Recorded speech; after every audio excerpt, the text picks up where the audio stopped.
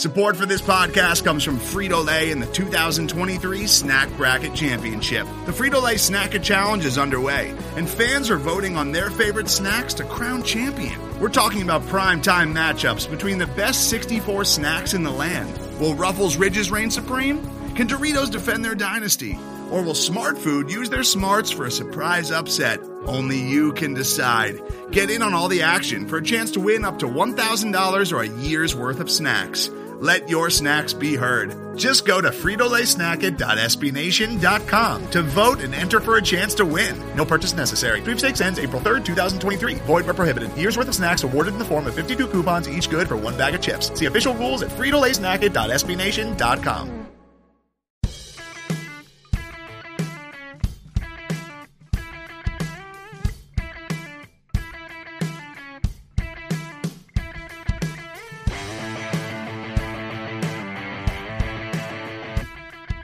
What's going on, everybody, and welcome to another episode of the State of the Nova Nation podcast presented by VU Hoops. I'm Emma Houghton, he's Pat Zhang, and we are coming at you on Thanksgiving week, our sole episode this week. Pat, we've got a lot to talk about today. We surely will pack all the content we can into this one episode. We will spend the majority of time today talking about Villanova's 2-point loss to Michigan State on the road, 73-71 on Friday night. What a big week it is in college basketball as a whole. Feast week, as they call it. So many good matchups, so many awesome tournaments that are going to take place across this wonderful sport that we love so much this week. And, you know, it really kind of got kicked off a little bit on Friday night with Villanova, Michigan State, a big time matchup and a game that, you know, lived up to the billing as well as obviously a 2-point game, and Nova had a chance to win it at the end. Yeah, I wasn't able to watch it live, unfortunately, but I watched it the day after, and I can't even imagine. It was probably good that I didn't watch it live because I was reacting the way I was knowing that Villanova ended up losing. That run they put on at the end was incredible. I think you and I agreed on Thursday's episode when we were previewing the matchup that if Villanova lost by single digits, if they kept it to within a single digit loss, we could walk away relatively proud of the effort. And I think you walk away with a lot of positives from this game, despite it looking pretty ugly at times, especially at the beginning. You'll see how this point kind of forms over the episode here, but I'm not sure I'm really going out on a limb when I say that I feel better about them losing this game than I have felt about them in any of the 3 games they played previously before this trip to Michigan State. I saw some building blocks in this. I saw some steps forward that really we hadn't seen as much as we would have liked through the first couple games. Now, there are absolutely negatives and things that we will talk about here, but I really did not leave that game Friday night in frustration. If anything, I felt a little more hopeful, and a heck of a lot more hopeful than I did when I left the pavilion on Monday night after the Delaware State game. 100%. And when we talk about Iowa State, one of my biggest points for the upcoming Phil Knight Invitational is Iowa State hasn't been tested yet. Villanova had been tested. That's an understatement, that Iowa State hasn't been tested yet. Just absolutely nobody. Villanova, unfortunately, has played a lot of lower tier teams and has been tested. So that's the opposite of what you want. To go to Michigan State, one of the premier programs in the country, a team that's already over exceeding expectation, that beat Kentucky, that gave a really good fight to Gonzaga, to go into their house and put up a really good fight and have a chance to win this game with the last possession. That's a huge positive, and I think the metrics will show that too. I believe that they moved up in KenPom after this loss. Villanova probably won't be ranked coming into this week. We're actually recording this on Sunday night, so those AP polls will drop before we get the chance to see them. But I agree. I don't think you're going out on a huge limb by saying that you felt pretty good, even though it was a loss. Hey, Temple beat Rutgers as well over the weekend. So Temple looking a little stronger too, and will be interesting. They play the Johnnies on Monday night. People will know what happened in that game by the time they listen to it. But that game is going to look, I think, a little bit better throughout the season. But as you said, building blocks moving forward here, and excited to talk about it. So all that being said, I think we should start with the negatives. And the negatives were about the first 25 minutes of this game, if not 30. So the first half was definitely a little bit brutal to watch. And You can back me up, Pat, here. I was completely unplugged on Friday night. So I had no idea what was happening. I was asking Pat for updates. But at the end of the night, I said, okay, 2-point loss. Looking at the box, seeing some of these guys' performances, I'm pretty excited to watch the replay. And Pat said, you probably won't feel that way for the first half, at least. It was ugly early. It certainly was. Man, I'm disappointed you started with the negatives when I just talked about how happy I was going away with these games. But I gotta bring you back to your norm. Just exactly, take me back down. But as we look at Michigan State here, how I would frame it is watching the Michigan State offense in the first half was like watching a ghost. And why do I say that? Because it was Villanova of past year. It was drive and kick, and they did so at a phenomenal clip, and it was very impressive to see. They used their guards and their Hogards and their walkers to really, get in the lane and try and find shooters, whether it was one of the other guards going around the 3-point line, or if it was Joey Hauser. They shot 8 for 13 in the first half from deep. That was more made threes than Michigan State had against Kentucky and against Gonzaga. So they came out firing there. And as a whole, too, they shot 52% from deep in this game. Going into this game, the first three for the Spartans, they had shot 37, 19, and 33%. So they were way over their season average from deep. I think Villanova wanted to give up the 3-point shots, which we can talk a little bit more about here, but credit to Michigan State because they made them pay. Yeah, I mean, that had me trying to throw my TV out the window, how willing they were to let Michigan State beat them from beyond the 3-point arc. But at some point, you have to give credit where it's due. You're not going to play a team that shoots 52% from the 3-point line very often. That they were just firing on all cylinders. They might never have a shooting performance like that again for the rest of the season, and they could hold themselves to that. But generally, one of my biggest takeaways from the first half, it was also on Michigan State side, just how balanced this team was. And we talked about it in the preview.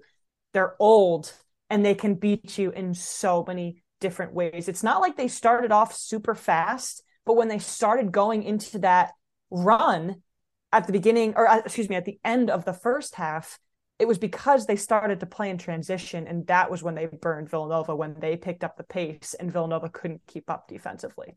Yeah, they can certainly move it with Walker, Hogard, and Akins as guards coming off the bench there. And, you talk about it and saying, wanting to throw your TV out the window there with some of the game plan. The game plan was very clearly to let AJ Hogard shoot from deep. That was, if you'll remember, Brandon Slater just basically didn't even guard him at the 3-point line, and he drilled a couple of them. And I saw the reaction on Twitter. People were upset.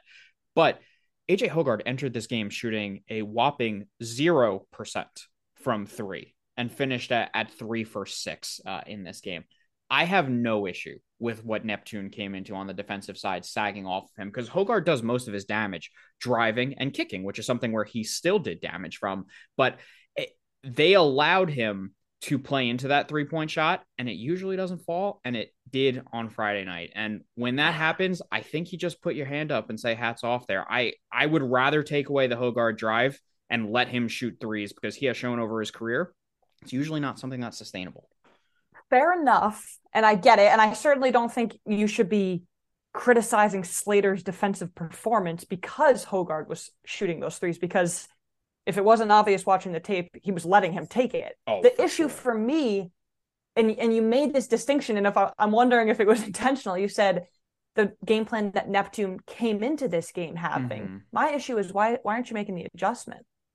He can make one shot, but then he made 2, and then he's making 3, and then you're actually giving him more of a lane to now be a threat from both. So I wish there had been more of an adjustment, and generally for all of Michigan State's 3-point shooters when he saw how hot they were from beyond the arc.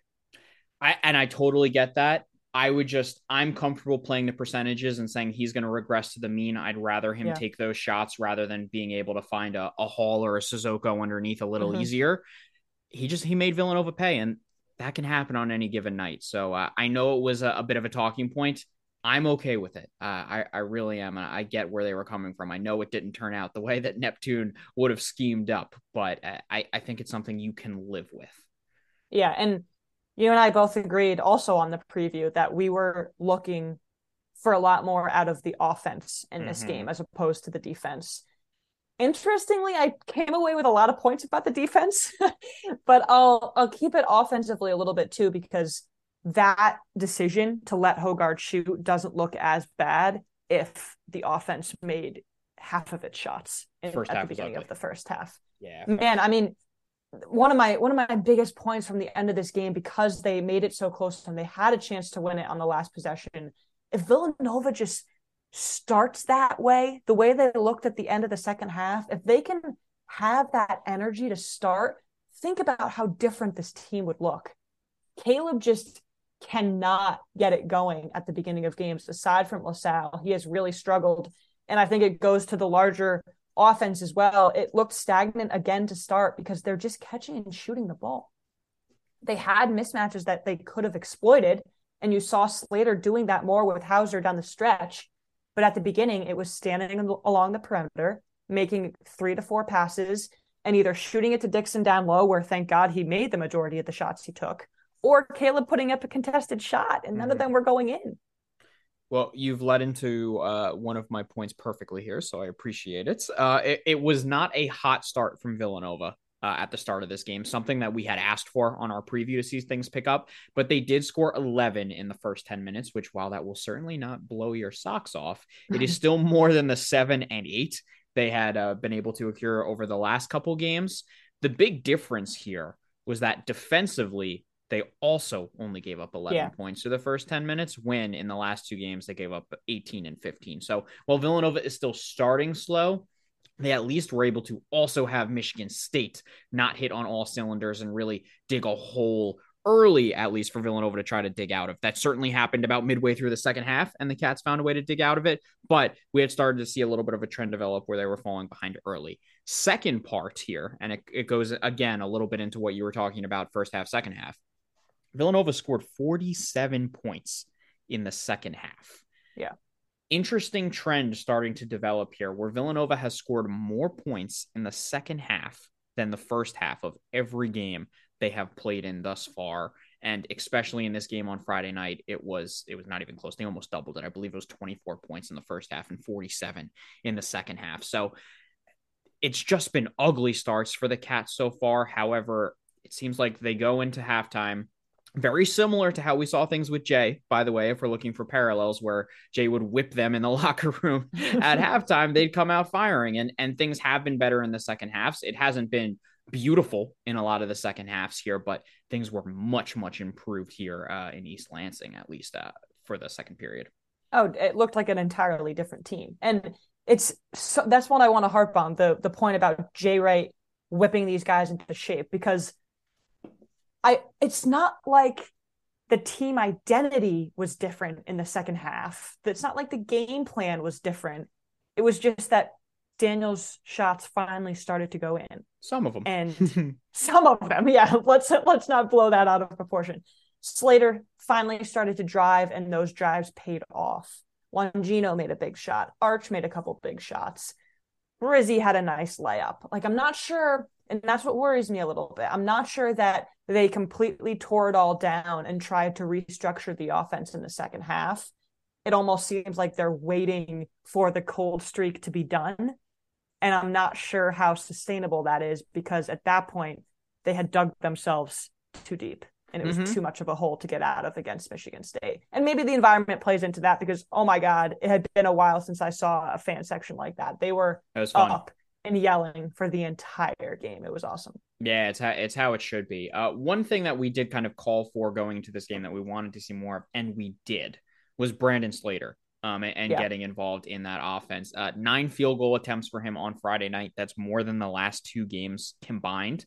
He had a season high 16 points, and most impressively with Slate so far this season, he is 22 for 22 from the free throw line. There's just the progression year over year has been incredible for Slater. I saw a lot more aggressiveness and assertiveness from Brandon on Friday night. It started basically right away, where he had a quick trigger 3 for Nova.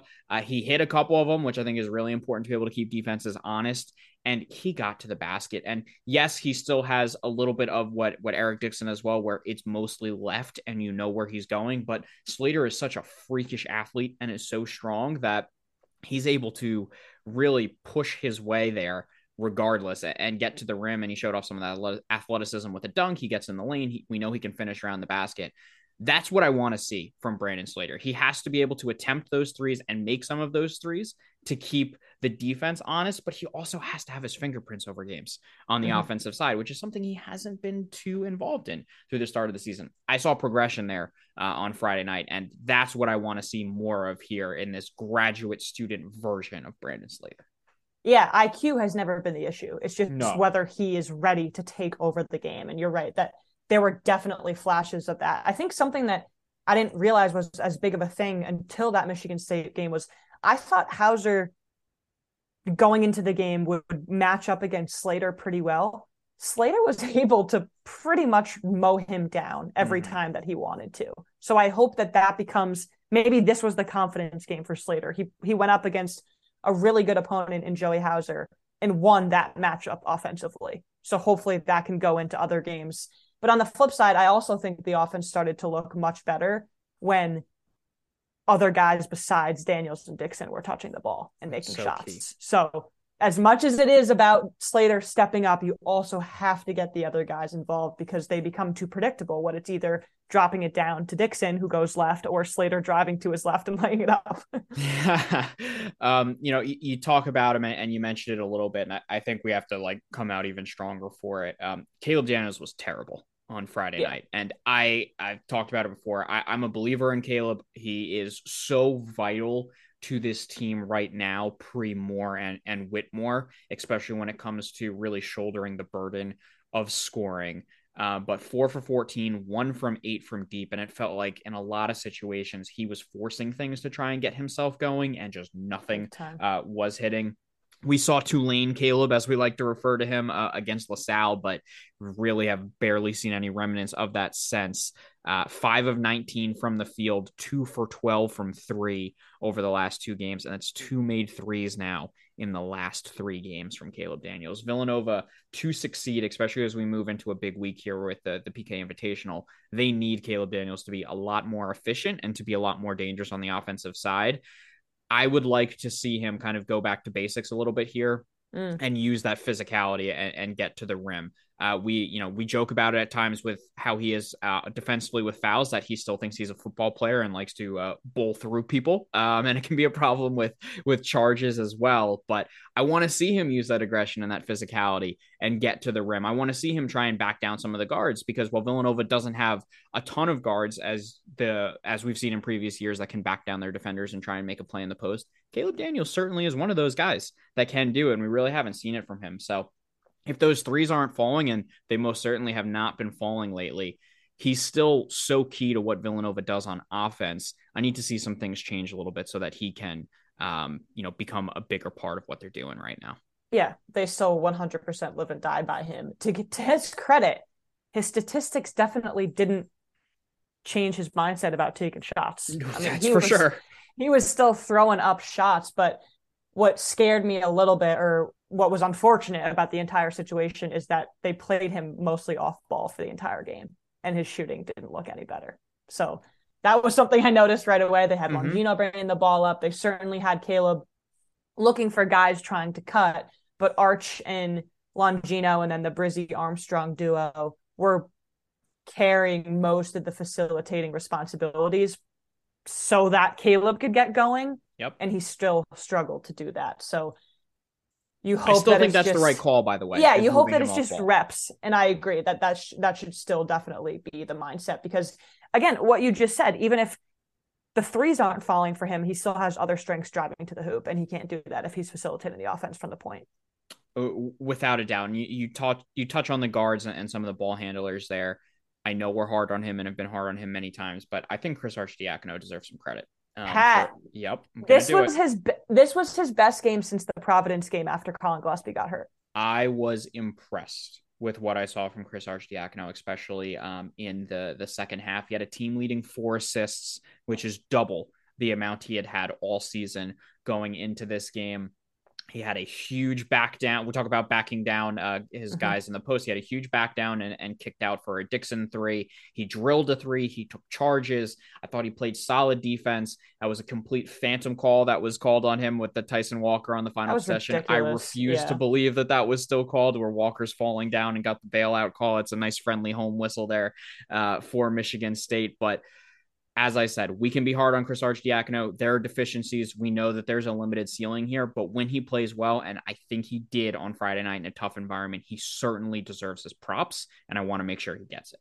Yeah, I feel the same exact way. I was really impressed watching him down the stretch. The only thing was that he shouldn't have been on the floor for the last possession. Probably not, because you need another shooter out there. Yeah. So, but I actually felt the same way. There were times when he made clutch stops on defense, absolutely clutch stops on defense, and that was huge. I'm really happy for him. I was proud of him because we know he's gotten a lot of criticism his way, and I think deservedly so in a lot of places. But this was a very solid performance from him. But as we talk about solid performances, I feel like we just have to hit the guy, right? It's been too long. I know we saved it. Say what you texted me. Say what you texted me about Dixon. This was potentially the best I've ever seen Eric Dixon play as a Villanova Wildcat. And I certainly think so. Going into this, he tied a career high with 24 points. He had 9 rebounds, 3 assists, only 1 turnover, which is really important as well. He drilled 3 threes. And this is very interesting. He shot 86% from 2, which I think is really key, because there have been some games this year where, Eric has scored, but he's missed a decent amount of shots around the rim. Yeah, that was just not the case on Friday night, and I was incredibly impressed. That was the reason why Villanova lost against Temple, and it was so close against Delaware State, because they weren't good at the 2. They weren't good at hitting 2s, and Eric Dixon took that upon himself. He must have taken it pretty personally because he was so impressive, and the fact that he can keep the defenses guessing by having the 3 is so mind-blowing, and that it's such a good shot. And then also, just as impressively, Sissoko wasn't great in this game, so I think it's easy to dismiss that as just maybe he's not that great of a player. The reason Sissoko was a complete non-entity is because Dixon was locked down. Exactly. Sissoko was scoreless until there were 9 minutes left in the second half. Matty Sissoko lit Kentucky up on Tuesday, and Eric Dixon locked him down. That is not something that should be overlooked whatsoever. So by the transitive property, does that mean that Eric Dixon is better than Oscar Tshiebwe? Oh, 100%, clearly, right? If Sissoko shut down Tshiebwe and Dixon shut down Sissoko, I think so. I mean, we'll take any plaudits we can get for, as Alan Ray calls him, Easy E. But I thought the footwork was impeccable from Dixon down in the low post. 4 offensive rebounds were really key. And when I look at this, I think it's time to stop saying, Matty Sissoko or Adama Sanogo is a big test for Eric Dixon. Yeah. It's the other way around for a lot of these guys now, where it's a big test for them facing Eric Dixon, or it's just a great matchup of like a Ryan Kalkbrenner or an Adama Sanogo versus Eric Dixon. I'm not sure we have to keep testing Dixon at this point. He has proven himself to be one of the best bigs in the Big East, and again, I could not come away from this game more impressed. And as we talk about Dixon too, we know what he does. We know he can be a monster around the basket and using that left hand. It's the little plays that also show big progression. It's his ability to roll off of the picks. It's when he has to figure out if it's going to be a roll or if it's going to be a pop to be around the 3-point line. There was even one specific play where he had a bounce pass to a back-cutting Angelo Brizzi for a backdoor layup. He had a back down and a kick out for a 3 from Brendan Housen. He is expanding his toolbox so much, which, listen, around the basket, we know he's going left. He's still going left. But if he can use some of that footwork, which is what he did on Friday night, to at least get some different looks and go at some different angles from it, that's going to be able to make him a little more difficult to guard. And he's adding all these other ways that he can hurt teams, like those very high IQ passes. What a game for Eric Dixon. We're also at the point, Pat, where defenses know he's going to go left and can't stop him anyway. So he could do whatever he wants. He literally walked all over Sissoko. The pass to Brizzi also stuck out to me. And just in general, how many times do you see a big man like Dixon have 3 assists in a game? Yeah. His view of the court is just so fun to watch. He has his hands, his fingerprints over everything. And for a team that is trying to find its facilitator, we actually probably don't give Dixon enough credit for doing some of that on his own too. As much as they dish it down to him down low to finish, he also does a pretty decent job up top finding cutting guys, because there was another play with Hausen against Delaware State where he did the same thing. Mm-hmm. So he is just so multifaceted. He can shoot the three. I absolutely love the way you said it. Now it's just great matchups. And now Dixon is going to be talked about as one of the best big men in the conference of very, very good big men in the Big East. Hey, I mentioned it last week. I want Villanova to run more offense through the post with him and give him some options, whether it be a back cutter coming to the basket or a kick out for three. I think that's how Villanova can try and find some easier baskets here when they've had some struggles. But I don't think we can go past Eric Dixon without saying the quote from Tom Izzo, because you have to. Such a perfect quote. This is from Izzo after the game. Quote, "We actually did a decent job of them backing us down on the dribble, except for Dixon. I don't know if God could cover him at times. We didn't want to double because we didn't want to give up a three. So that was a little tough."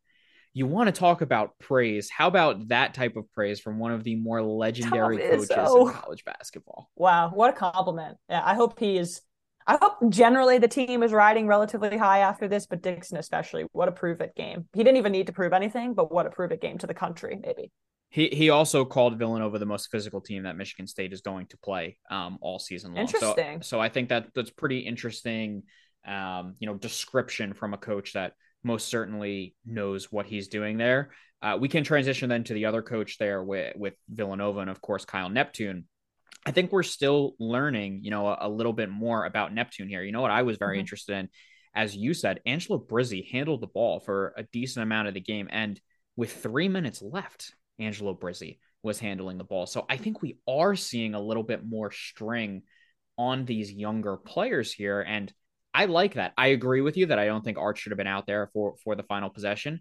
And actually, just to get a better shooter. Exactly. Yeah. And I have some gripes with that final possession as well that I want to make sure we talk about. But I like that Brizzi got some run when it mattered. I like that Mark Armstrong was out there, a decent amount. Armstrong wasn't able to impact the game like he was on Monday night, but think about how key experience that is as a freshman point guard to be out there handling the ball in East Lansing against Michigan State this early in the season. I think that will only pay dividends. So I do like those parts that we're seeing from Neptune. I feel the same way. Brendan Hausen played 5 minutes. He did. I don't think we could have guessed any of this would have happened if we thought Neptune was following in Jay Wright's path. Yes. He has quickly and effectively, though they're 2-2, I think effectively done a really good job with this rotation to set them up for future success, because Brizzi and Armstrong and Hausen and even Trey Patterson and probably even Njoku off the bench are learning from the minutes they're getting and the opponents they're seeing at this point in the schedule. So I think it's really important. There were a few times where I felt like the hook could have been pulled on Brizzi on defense. And same with Hausen too. Same with Hausen, more so because there was no reliance on the zone in this game, which surprised me. Villanova played man-to-man. That's probably why Izzo thought they were so physical, because they were way up on their defenders. They got beat a lot. The younger guys did. But especially generally, I like, that's the thing though. I like seeing Brizzi on offense. I think he provides a really different look. He's not afraid of putting up a shot. He's not afraid of driving, which I think is insanely impressive. It's just when he continues to get beat on defense that I have a little bit of an issue of keeping him in there. But who's the backup? That's because the issue. Then Arch is going back in, and he also is prone to getting beat on defense. So that's where the issue is. Tyson Walker, cooked Brizzi on a couple of drive-bys, which just it's also how good of a player Walker is. And to your point on the zone, Villanova did try and play a zone, but there's a reason you didn't see too much of it, and it's because Michigan State just shot them out of it immediately. And it's a sign of a good coach, which is honestly an insult to Tom Izzo. It's a sign of a great coach there. Went straight to the high post every single time Villanova went to a zone, which of course is the soft spot in a 2-3. And they facilitated their offense from there and were able to get some easy baskets with layups and find some shooters running around the 3-point line too. Which is the zone here with a team as basketball IQ intelligent as a Michigan State. it wasn't going to work. And Izzo Yeah. most certainly had them prepared for it, which I'm not surprised by because Villanova has gone to zone when they've needed it a couple times here. Michigan State was very clearly prepared for that, though, going in. Yeah, that's a good point. The only other thing with the younger guys in general, I don't think you saw Armstrong doing any of this, but surprisingly, this is one of Villanova's fundamental strengths. I thought a lot of the guys bit on shot fakes from Michigan State. And we're not seeing enough shot fakes yet from Villanova with some of these younger guys. Honestly, Longino busted it out, and it worked for. I would actually like to see it a little more from some of the other guys. Yeah, I'm talking defensively too, though. Like Brizzi bit on the shot fake. Longino bit on the shot fake. Help defense, I thought at times that actually made the shot easier for Michigan State. So there's definitely some things you can shore up. But the reason why Michigan State pulled away is because they were pushing the tempo. That's still Villanova's weakness on defense. But on the flip side, I thought their man-to-man vastly improved, especially towards the end. It did. And Villanova was very willing for help defense in this game. And it's because they wanted Michigan State to shoot threes. And as we kind of started this off with, Michigan State drilled them in this game. But I think we got to talk about the final possession here before we finish up. Wait, let me just say one more thing about defense. You also cannot talk about defense without talking about the full court press under 1 minute. That is by far the best play that Villanova has had all season long. Forced turnover. Longino hits the three. Love the move to full court. When I saw it at the time, I actually thought it was a little bit too soon because you don't want to foul. You don't want to put Michigan State on the line. What a move by Neptune. Oh my God. You also saw all of the Villanova coaches, Neptune, Halkovich, Nardi, Anderson, huddled, game planning together. I thought that was a cool moment. And then for it to pay off the way it did, getting within one because of that full court defense. So awesome to see. So there's also been a decent amount of emotion shown from Neptune, especially in that game, which I think is very cool. We know Jay Wright very rarely showed emotion on the sideline there. So I do think it's cool to see Neptune really get into these games. I think it's also part of being, only a second-year head coach. That's still going. Keep it. I like it. I don't have an issue with it. And defensively, as you said, listen, I've been calling for it for a couple episodes. I want to see more of that soft press. I know this you're referring to the full court press, but I want to see more of the soft press where like a guy like a Slater or a Longino is kind of your rover or your safety, bringing traps and trying to get turnovers. I really think that will help Villanova try and find some ways to get some sort of transition buckets because it has been pretty non-existent so far this season, and that can help really supplement this offense. Totally agree. So this last possession, frustrating because you're just not going to what kept you in this game in the first place, was my opinion of it. I was frustrated on the entire way it was handled. So if you start it, they rebounded the ball with 17 seconds left. Yeah. The timeout did not come until there were 7 seconds left. And if I'm not mistaken here, I've watched this replay like 5 times trying to really key in on the sideline. It's Chris Archdiacono calling that timeout. Neptune was going to let them run it. But Chris went up to the referee and asked for time, as maybe it came from the bench as well, but Kyle definitely wasn't on the bench side of the court, though. He was on the other side of the court. He was on the other side of the court, exactly. Yeah, and he went up to the ref over there. But I didn't see Kyle signaling for a T. He very well may have been saying it, and we just can't read his lips from the camera there. But Chris was the one who went out and did it. Then you get to the final play, and it never really flowed with anything. It was just Daniels and Dixon around the 3-point line. Now, I don't have an issue with Eric Dixon shooting a 3, especially with how effective he was in this game. What does hurt was that while Caleb had the ball, Brandon Slater was standing open at the 3-point line for a reverse over to him. And I'm completely comfortable if Slater gets that shot. I just would have liked to see a more choreographed play for that final play with 7 seconds left, rather than kind of get the ball to Caleb and we'll see what happens from there. Totally agree. Yeah, you would have hoped that they would have had.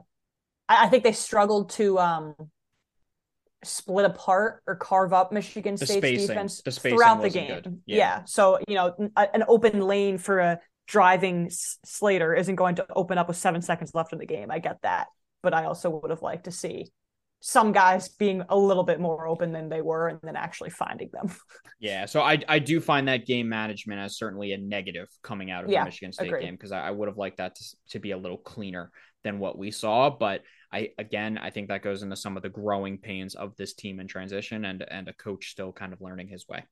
Yeah. And I think last possession aside, that last 5-6 minutes, they made a really good team look frazzled on both ends of the court. I mean, which Michigan is very State, impressive. they couldn't get a stop. And then on the flip side, Villanova's defense made really key stops against really hot shooters. So if they can look like that team in the beginning of the game, we don't have any of the issues that we've talked about over the last few episodes. It's just getting hotter sooner and not forcing shots or settling for shots and just letting the game happen around them. I agree. I'm trying to think if I have gone over all my points. I think I hit everything on my end.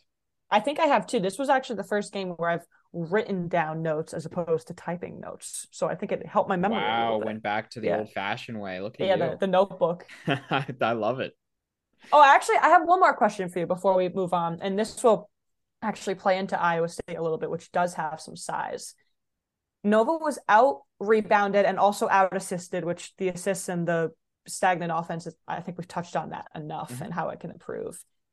They were out rebounded, not significantly. If you had just looked at the box score of this game, it was 31-26. You see that? Okay, whatever, not a huge deal. But I actually felt like it made a bigger difference when you were watching. And some of that was the offensive rebound and part of it was second chance points. But I did kind of leave this game feeling like, yes, they have Dixon, but generally Villanova plays kind of small. And that makes me a little bit worried when a team like Michigan State seemed to be rebounding all over them, at least when they were hot in the second half. Do you have anything on that? Slater is going to be a real key with that. The issue is they kind of need Slater out around the 3-point line at the moment because they're not getting enough 3-point support otherwise. So that they need him to be an option from deep. Otherwise, we know he's a very, strong rebounding wing for his size. Coming in at 6'7", 6'8" can certainly cause some issues there.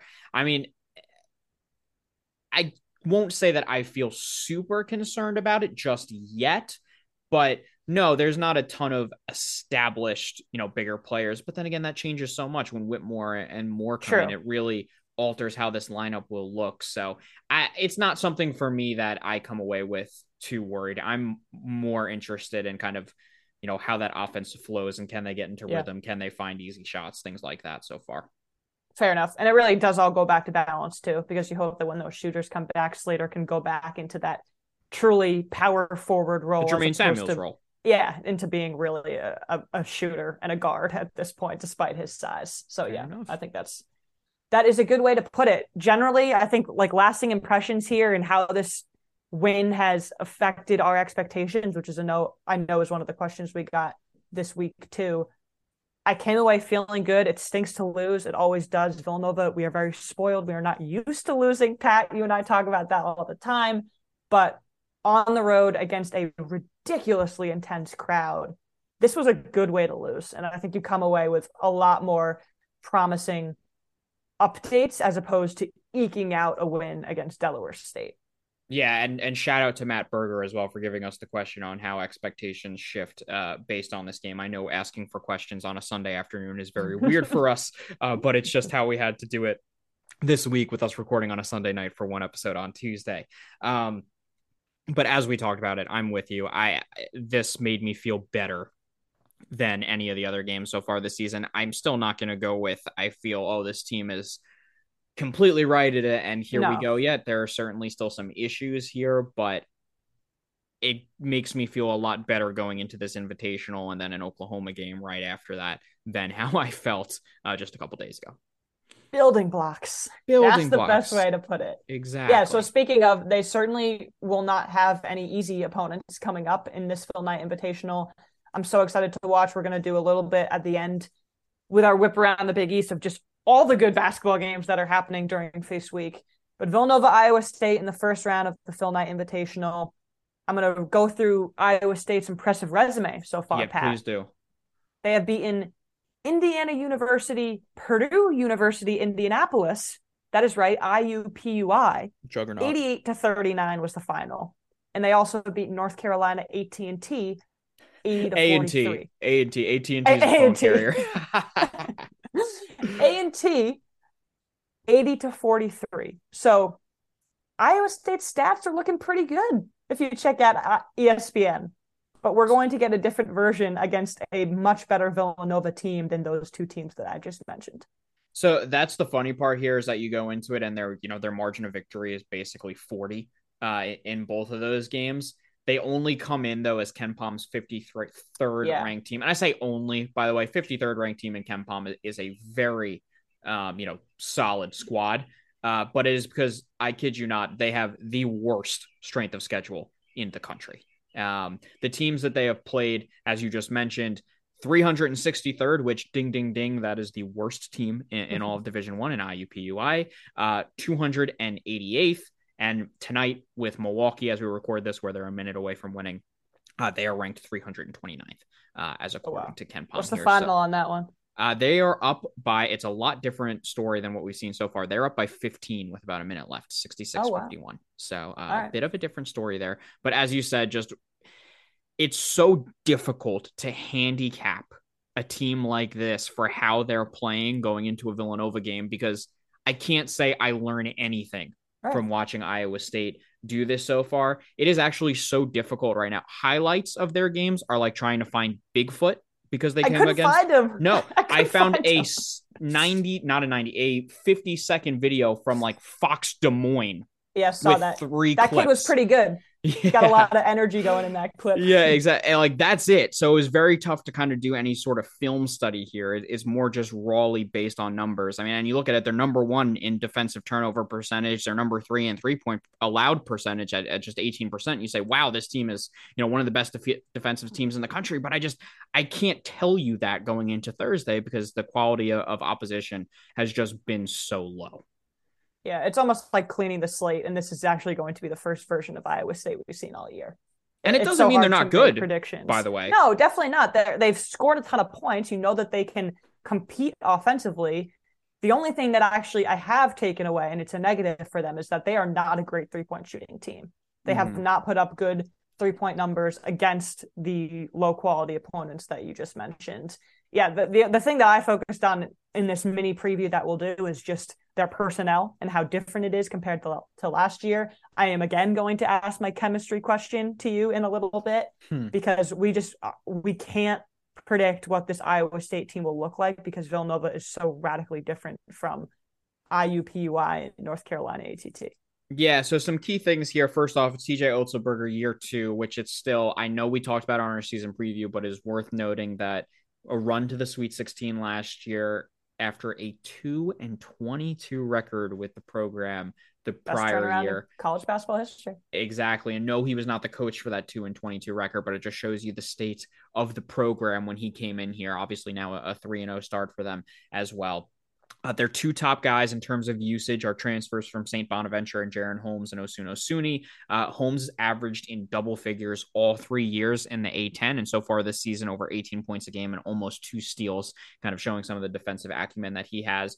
Osuni, 2-time A10 Defensive Player of the Year. Freakishly, he averaged 3 blocks per game over the last 2 years. So this is a guy that really controls the paint and had 16 points against NC A&T. So as you said, it's a little bit of a mishmash in part of transfers. However, Holmes and Osuni had played together at St. Bonaventure, so they certainly know each other, even though it's a different program here. And they are talented players that will certainly cause some issues for the Cats. Yeah, I feel the same way. I think you nailed it on the head. They still have, at least the Osunini and Holmes have that chemistry from the Bonnies. They lost 4 of their 5 starters from the Sweet 16 game last year, but they are still an old, experienced team because Iowa State is the king of the transfer portal. So I still expect them to be a really, really tough opponent. They might have some growing pains just as they play their first true opponent of the season. But I still think if Villanova can win this game too, this would be a nice win come Selection Sunday against a team in a good conference that's going to play some good teams down the stretch. Yeah, certainly. And they have some athleticism to go to it as well. I'm going to butcher the name, but Alaz Kunk from I was Slovenia. wondering how to pronounce his first name. Yeah, Slovenian. I probably got that wrong, but as you said, from Slovenia and a Washington State transfer as well. Really well-rounded wing that can hurt you from deep. He's got a pretty good clip from there, and also a very strong rebounder, as you mentioned, some of the rebounding issues that Villanova's had so far this season. And Gabe Kalsher is that only remaining starter from a year ago. He's in year 5 now in the Big Ten. Had some experience with Minnesota before transferring over to Iowa State here. So Iowa State's an older team. While they haven't all played together for years upon years, they've all been in college basketball for a couple years here. So don't expect a team to be flustered and playing in, a big deal tournament like the PK Invitational against an opponent like Villanova. Even though they haven't had any real dress rehearsals going into this game, I still expect to see them come out pretty strong. Yeah, so you had Nova losing to Iowa State preseason. Mm-hmm. Has your expectation shifted? No, I still expect them to lose that game. Okay. I don't want to shift that quickly forward. Though I feel better about this team. I think Villanova can win, especially with what we saw on Friday night. But I think the Cyclones here are going to cause some issues on defense and really make things uncomfortable. And with some of Villanova's younger guards, and this is going to be a big game for Chris Arcidiacono. He has to protect the ball and he has to find ways to distribute here because there's going to be some pressure on the ball. Yeah, I definitely think Iowa State will be more so in the 60 to 70 point range as opposed to the 80 to 90 point range, which can certainly scare someone when they're looking through their statistics. But I feel the same way. And to christen this new saying that we're going to have about Eric Dixon will just be so fun to see him versus Asuni. Yes. Asuni in the post. Asuni. Those two guys are going to go at it. And I want to see if Dixon steps out and shoots a lot more threes and tries to take Asuni away from being underneath the basket, because that's where he is so dangerous, especially on the defensive side of the ball. And I want to see Dixon continue to shoot threes because I think Villanova really needs his ability to shoot threes to help keep teams honest and keep that attack balanced there. So I want to see more of that. And my other thing that I want to see going into this game is I do hope that Villanova ratchets up some pressure as well to try and force some more turnovers to find those baskets that we were just talking about. Mikal Bridges D, like that. I also think Nova drops it, but it's a close one. And what I'm most excited about is just them getting a hotter start. Caleb's got to look better offensively to start. They've got to find better looks. And I hope it's a dogfight because I think riding the momentum, which is something I believe in, momentum's a big deal. Riding the momentum of a tough road game, now going into a tough neutral site tournament with potentially UNC on the other side. This could be a big test for Nova. Did we really both have to pick Iowa State, though? Like, it's a Thanksgiving game. We want Nova Nation to be happy on that day. I know. I'm sorry. We hope that we're happy on that day. I just think we're trying to give it to you how we expect the game. I absolutely do. I think Dixon could take over this game again. I mean, again, if you think 2 free throws were missed and Villanova could have won the Michigan State game. So I have much more confidence in this team. I understand you not wanting to shift, but you probably would have felt even worse if Villanova had played poorly against Michigan State. So the roller coaster that we've been on since Temple has certainly been dizzying. But Villanova can win this game. They certainly can. I agree. No, I'm actually going to be interested in the spread in this game. I think there's a chance Villanova's a favorite in it as well. I do. But we shall see. Okay, then want to touch quickly on the 2 potential opponents for a Friday game, whether that be in a semifinal or in a consolation match? Yes. Let's do it. We'll start with Portland because we can just go very quickly there. Yeah. I was going to say, even consolation, you're giving Portland too much credit. I know. But Portland boasts wins so far this season over Lewis and Clark, which I love that that's a university name. Florida A&M, Portland State, and Air Force. Basically, what to know about them, they shoot a lot of threes, and it's led by Moses Wood. And that's about as far as my opposition research has gone into this one. Yeah, I love it. That's more than I had. So I can take us into UNC if that's good with you. Let's do it. Yeah, so North Carolina 4-0, the presumed favorite along with Kentucky and Gonzaga going into this year following their Houston's the best team in the country. Right. Thank you, Pat. Magical run with Hubert Davis. He really just ruined it for the rest of the first-year coaches, in my opinion, last year.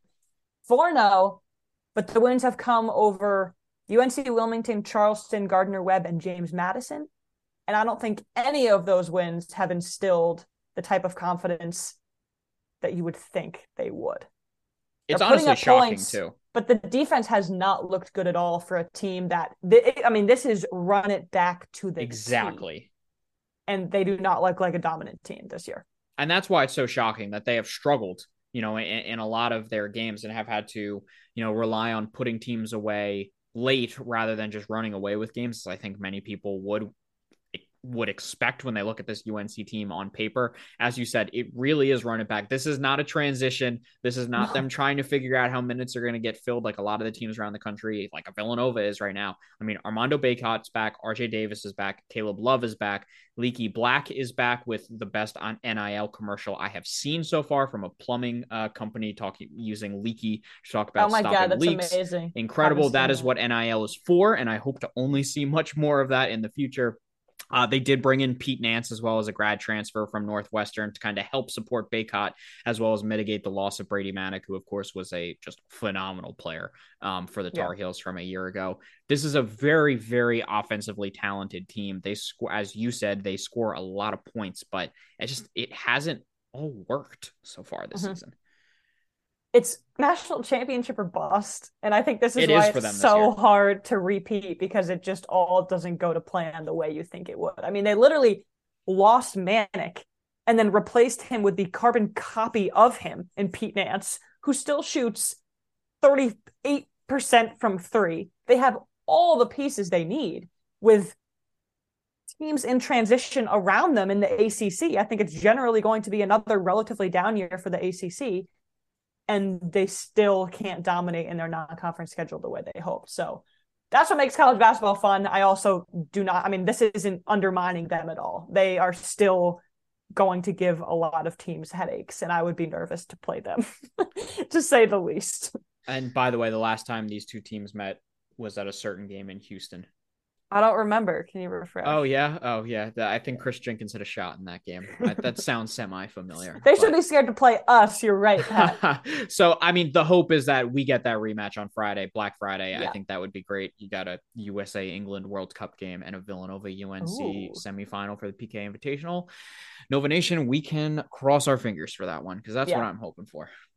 Yeah, and getting through Iowa State, I think, would be a huge plus, a huge win. That would be a big win for this program and for Kyle as well, because Iowa State will be a decent scalp come the end of the season. They should be an NCAA tournament team. I agree. But I know you wanted to talk a little bit about just this whole week and what we can expect, because there's so many good tournaments going on. Yeah, and you look at the other side of the bracket of this tournament too. You got UConn, another Big East team, playing Oregon, and Michigan State, who I'm now terrified of and impressed of on the bottom side, playing against Alabama. So our tournament is fantastic. There are many going on throughout all of college basketball. As we record this, Kentucky Gonzaga are playing right now on Sunday night. But if we look specifically at the Big East, Creighton is in the Jim Maui Invitational, facing off with Texas Tech in their first matchup. Marquette is in Fort Myers. It's not a tournament, but St. John's plays Temple at the Barclays Center. Butler, this one surprised me the most, but Butler is in Atlantis, and they face off against Tennessee later this week. Xavier's in the Phil Knight Legacy, also later this week out in Oregon. And they play Florida. Seton Hall plays Memphis and Kissimmee, which is a fun tournament.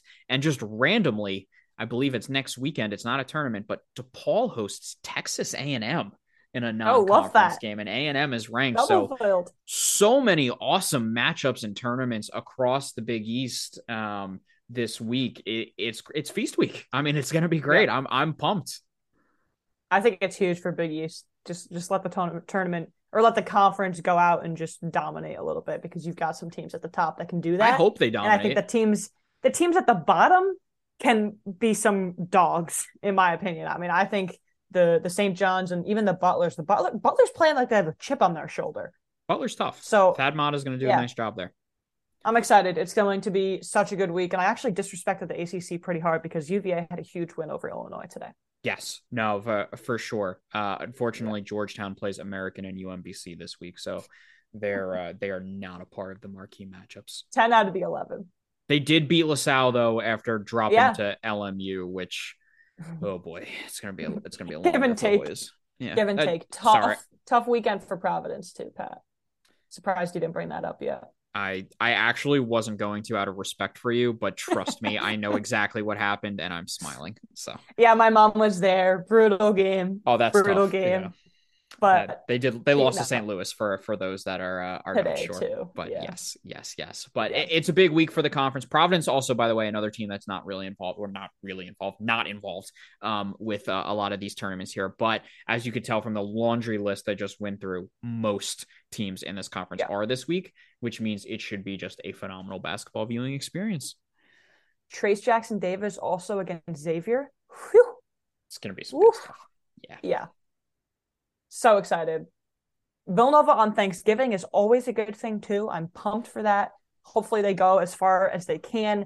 And Pat and I confirmed before we started, they will confirmed play 3 games. It's just all about seeding in this tournament and whether they're playing in consolation bracket or the winner's bracket. Exactly. But 3 games in 4 days still for Thanksgiving weekend is going to be a lot of fun. And it's also a test for this team to really see, how do the bodies hold up? What happens there when you go into a game 2 on Friday after just playing the previous day? Now you've got 1 day of rest before a Sunday game. I think these tournaments can tell you, a little bit about where a team is at the start of the season, just with the physical demands of them so early on. So I'm pumped. It's a big opportunity for Villanova coming into this week. Iowa State's a good opponent. They have a chance to play a very good opponent on Friday if things go well on Thursday.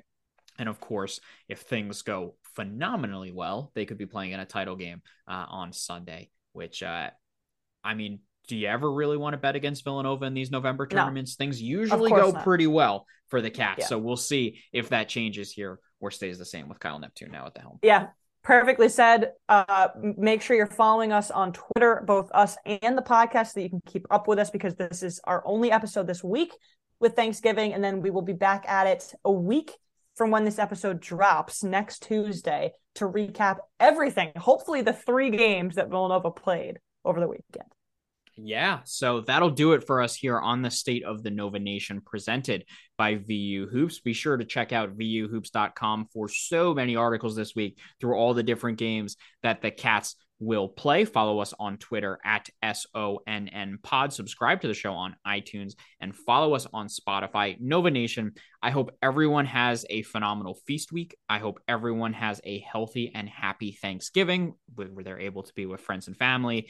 We have plenty of great basketball coming this week and could not be more excited to share that with all of you. So we will talk to you next Tuesday. Have a phenomenal holiday. And Nova Nation, that's a wrap.